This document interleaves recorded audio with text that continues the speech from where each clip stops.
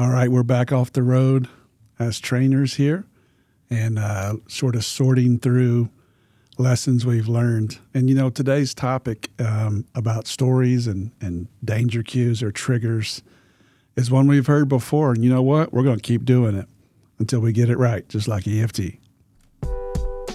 Welcome to the Leading Edge in Emotionally Focused Therapy with your hosts, Dr. James Hawkins and Dr. Ryan Reyna. EFT is a dynamic model that humbles even the most seasoned therapists. Together, we want to come alongside you as you continually push the leading edge of your understanding and application of this wonderful model developed by Dr. Sue Johnson. Good to be back with you.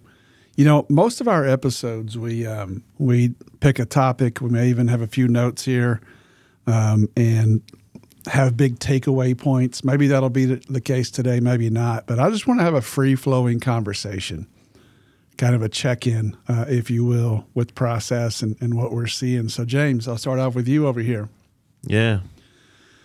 Man, what I think I see on the road, just, by the way, shout out to my to a recent trip in Montana, one of the very best core skill groups I've ever been a part of, and great folks, super nice to me, which is, takes some work.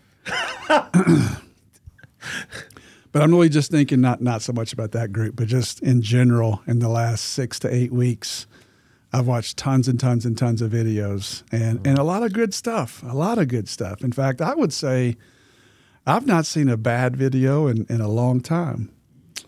That said, I can't tell you how many times two things keep happening to our sessions that over and over really defeat the process, or at least by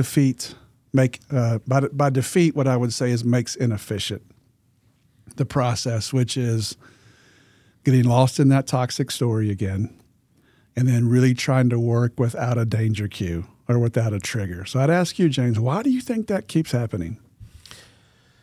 Man, I think a couple of reasons about, with EFT, it's to do that, you have to do something that's socially inappropriate. One, you have to interrupt and bring focus. I had to do it today, Ryan. So here's a clear example. Working with a great couple, making some great strides, and they got into the story. And particularly when I think about toxic story here, Ryan, it was the story of the meaning I make about you and your actions. It's my fearful story.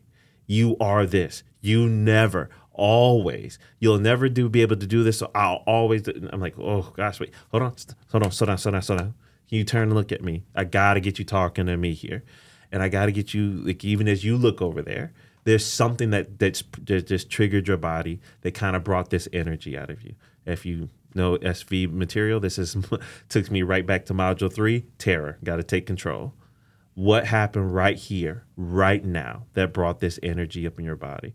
But when I interrupted her, Ryan, she was not happy with me.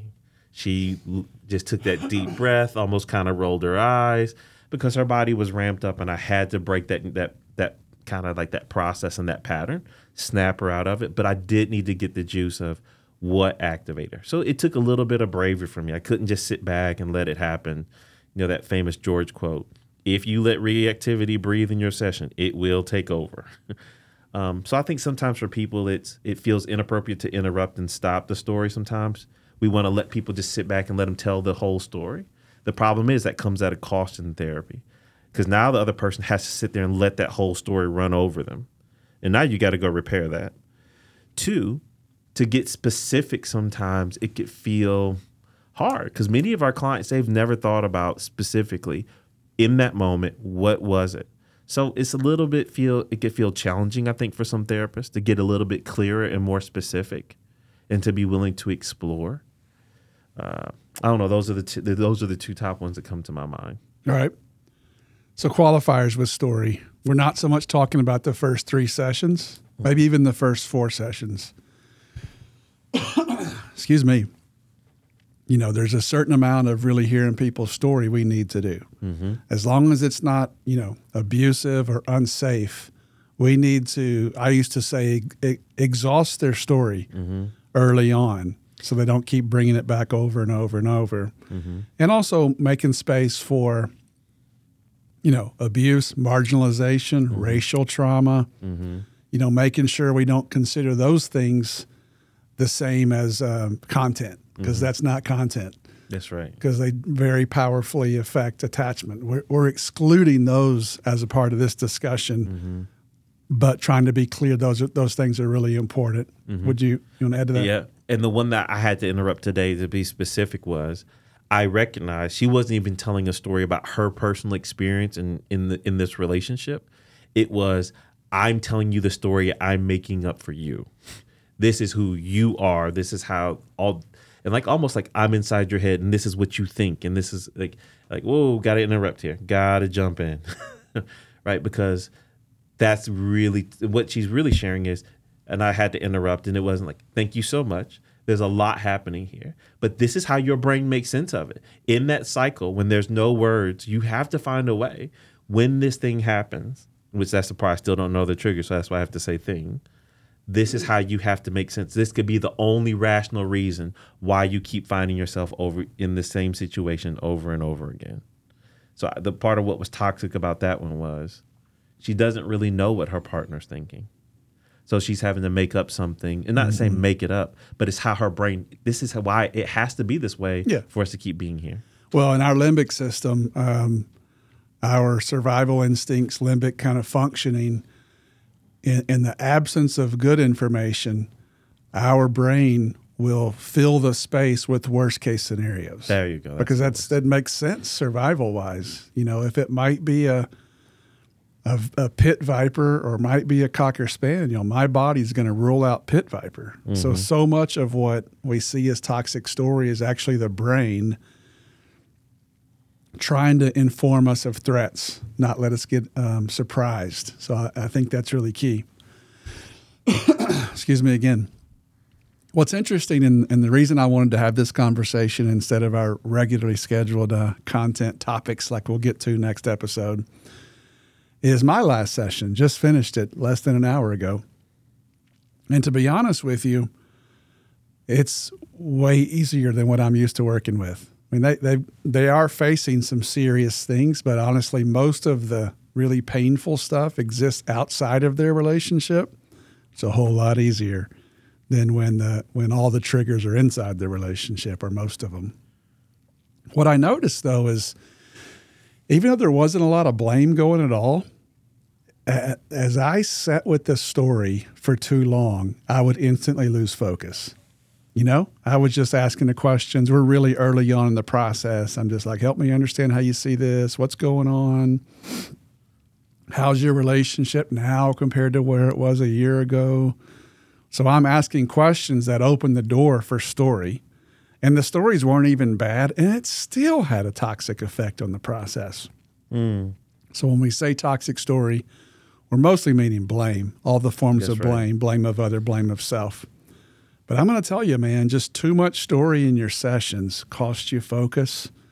And I really want people to get more and more fluent at identifying, is this story or is this their attachment moves?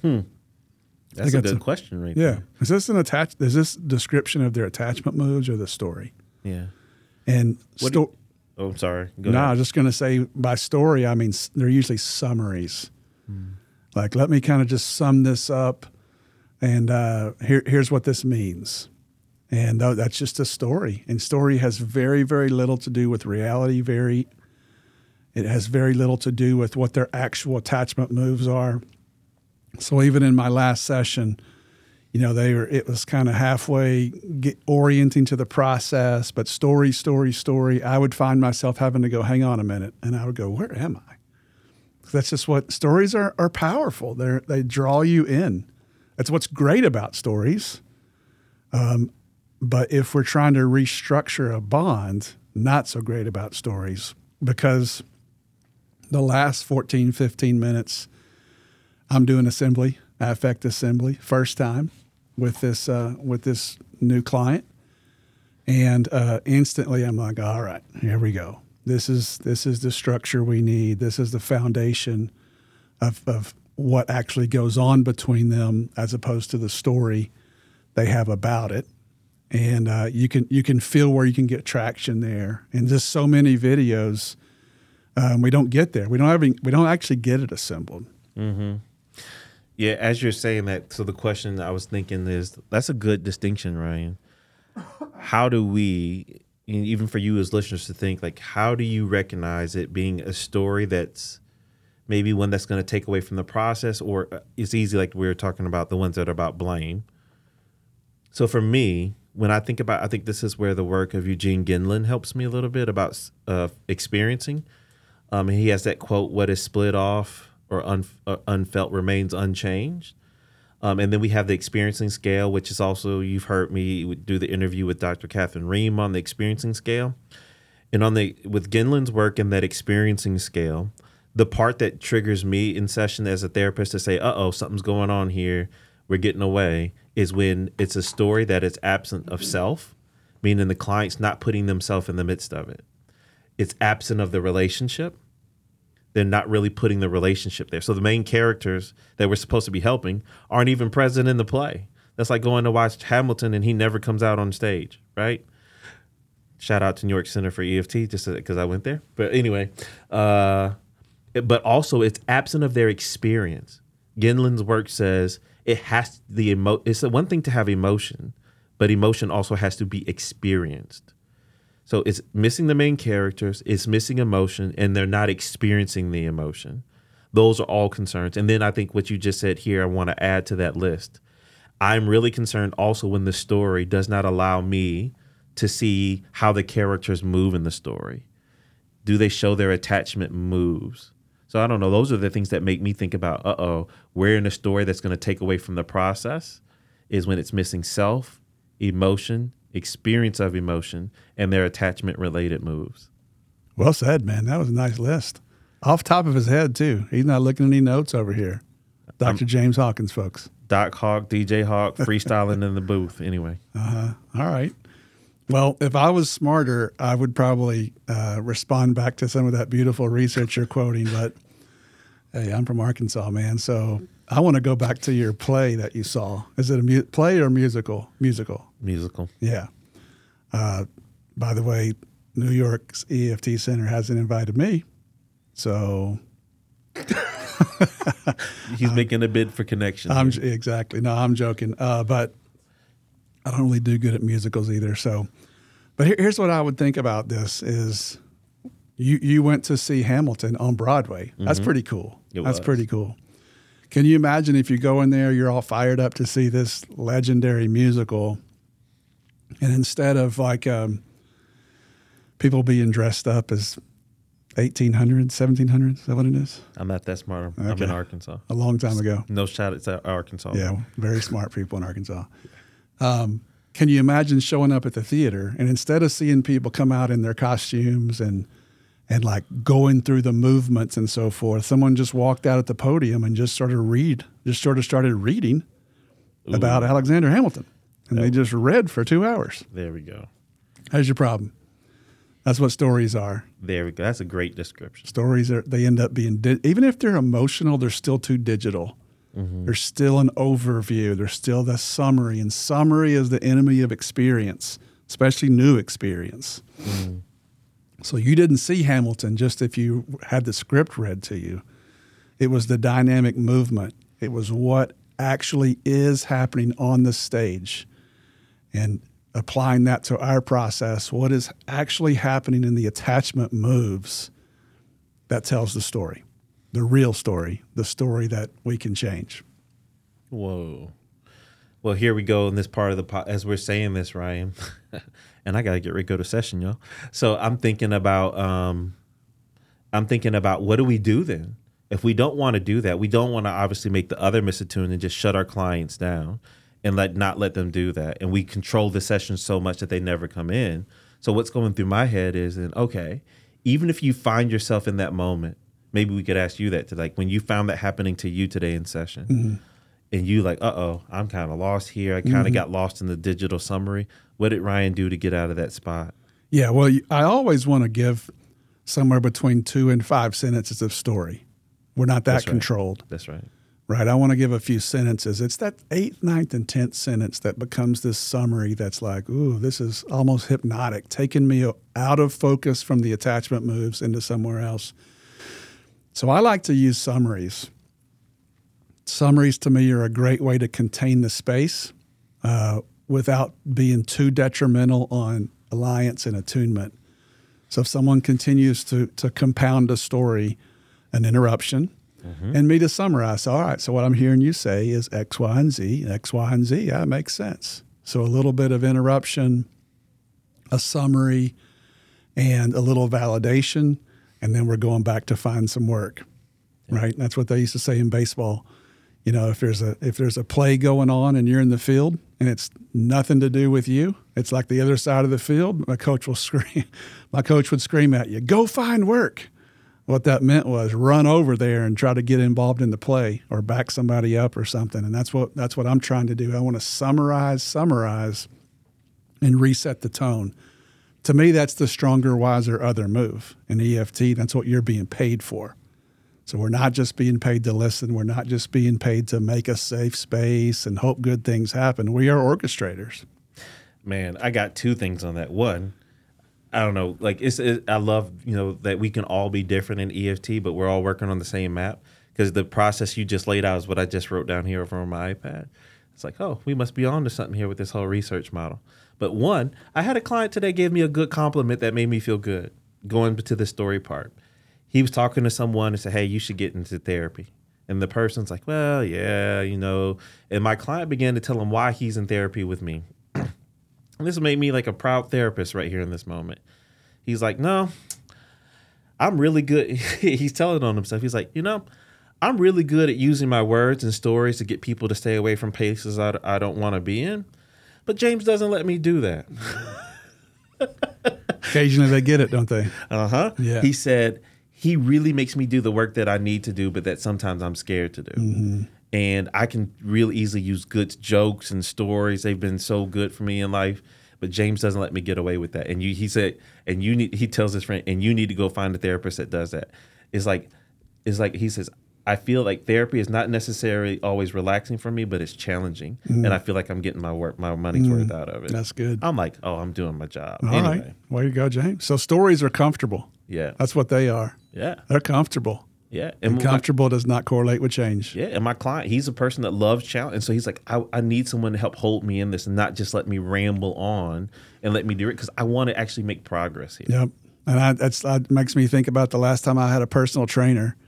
I come in the gym at least half the time being like, I think I'm just going to do some stretching work today. And he's like, no, you're not. Let's go. Get warmed up. Here we go.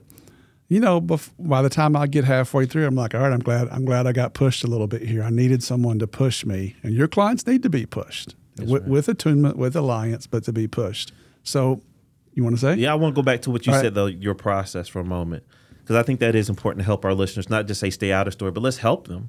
And I like what you did. You have to interrupt. If you, as a therapist, you have to be able to interrupt that process and jump in. And particularly, like Ryan said, give them some space and some room. I jump in and interrupt when even in the midst of their story, if I see something that could have more emotion, then I jump in like, okay, I let it get like, let me start putting a picture together. How do I see them? Do I feel it run through me? Let me jump in now. I got a part. So jump in. I like your sense of interrupt, then go to a summary. Because it does let them know that you took what they said seriously. Somewhat validating is accepting is what that posture is. It also says you don't have to keep telling me. You don't have to keep telling me. When someone tells that same story for the fourth time, what they're saying is your summaries were inadequate. That's good, Ryan. No, seriously. Because why people keep repeating stories is because no one showed that they heard them. That's right. So that meets one attachment function. I like that. And then my move to come in is some form of a reflection. I see it. I get it. I see even right now as you tell the story. If I see any kind of a deep breath, if they slow down, I'll reflect any part of the story that maybe showed any semblance of emotion, or that's where I go to using me. So can I slow down? Man, even as you just kind of summarize this story for me, I'm just starting to see it come alive. My eyes are witnessing something. Can I make sure that I'm really seeing what this is like for you as it even runs through me? So I'll use some kind of way of me trying to kind of slow it down and put it and make it more felt is what I try and do. If it's an image, like a client was telling a story just about her as a little girl, but she was just telling it in a very digital, like, let's say, well, hold on. We can't just run past this. You're just telling the story about a little girl, but I really see the desperation she's in. She has no good move. We got to slow down and pay attention to what's happening for her. Can we do that for a moment? That's my, and then there's a validation. Like, man, this is hard. This is difficult. It makes so much sense. Thank you for telling me. Of course you need to tell this story. So really make the honoring, like, hey, there's a good function to you, making sure that I get to see this. And then for me, that's when then we reset back to the work. Me, I think of like an evocative question. This is one that you might like. So Eugene Gendlin, what he will do is when people tell him a story that's absent of experience, he'll say, can you stop for me? And can you put your hand on your diaphragm? And could you say that same phrase right back to me again? But as you say the phrase, could you pay attention to what happens in your body as you say that same phrase for me again? Go ahead. Mm-hmm. What he's trying to do is make it somatic. Yeah. Well, he also broke the pattern too. Yeah, that's true. The summaries are killers. I want to say a couple more things. I know you got to get going. Mm-hmm. So, looking at, most therapists know not to get lost in the story. And so how is it happening so often? And, we've kind of identified two things here. One is the social inappropriate problem. And then the two is that specifics are unknown. That's good. So what that means is over-attunement is part of the problem. And I think that's a theme too, is people, a lot of, especially beginning EFTers and sometimes not so beginning EFTers, think that alliance means I'm keeping people happy all the time. And that's not true. That's not even true of any relationship, actually. Safety is the ability to rupture and repair. If we're friends, but I don't have a sense that I can rupture with you and come back, we're not friends. It's just an acquaintance. So it's definitely true for clients as well. So we're over-attuned. We're taking attunement and alliance to a proportion that actually makes it not safe. Want to tell you something unsafe? Let the story take over your session, especially if it's blame. But even if it's not blame, like my session today, it just makes it unfocused. And then specifics unknown. And can I say that hurts for clients? Yeah. Because they've already been struggling with unfocus. The unfocused place feels hopeless for them. Mm-hmm. They can't get traction. So if they come to the expert and they still can't get traction, how they leave? Even the expert can't get this thing focused. So we're doomed. Here's the one thing we know about those stories. They don't work. That's the same one they use at home. Mm-hmm. So reason number 10,000 not to get lost in a story with clients, content or not. So beyond just content. So the first one is the social inappropriate piece of interrupting, of refocusing, of sort of taking charge of your sessions at key times. And that over-attunement is what keeps that from happening. And the second one that's been discussed here is that specifics are unknown. So going back to theory for a minute, one of the four grounded theories in EFT, what are they? Experiential, Gestalt. What is the fourth one? That'd be good if I knew that. Hey, you wouldn't got really research heavy here on me. Oh man. Oh yeah. Rogerian. And then the fourth one is systems or structural systems. So as Mnuchin was the founder of that. I'm going to tell you a quick Mnuchin story. I used to be a teacher at a university. He called his model structural family therapy. And people instantly go, oh, he's talking about power and hierarchy and boundaries. When you interview Mnuchin on that, he's like, no, that's not what we meant. He's like, what we meant is if you look at a wall in a house, what you see is drywall and paint or something, but you're not actually seeing the wall. The wall is what you can't see. The structures behind the wall, 2x4s or some kind of metal or wood or brick structures that are behind the wall that can't be seen. And I think that's the problem with the story as well. You've got to go into what's not seen. Ooh. Right? So when I assembled that client today for the first time, and I got basically the four appraisal levels of assembly on each piece, I would say 6 out of 8 were unknown to them. But they've had hundreds and hundreds of story conversations, but very, very little focus on their attachment moves. Therefore, if I don't get there, I have no structure to work with, which is a segue to the next episode here where we're going to go back and review triggers yet again. 100%. And you're right.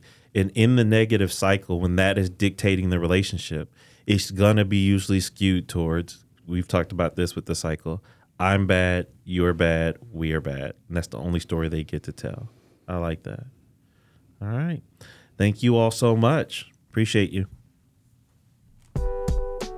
Thank you for listening. We hope this experience helps you push the leading edge in your work to help people connect with themselves and with each other. Please subscribe to our podcast and leave us a 5-star review.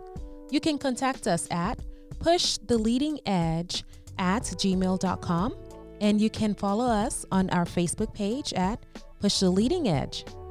You can follow Ryan on Facebook at Ryan Reyna Professional Training and on his website, ryanreynatraining.com.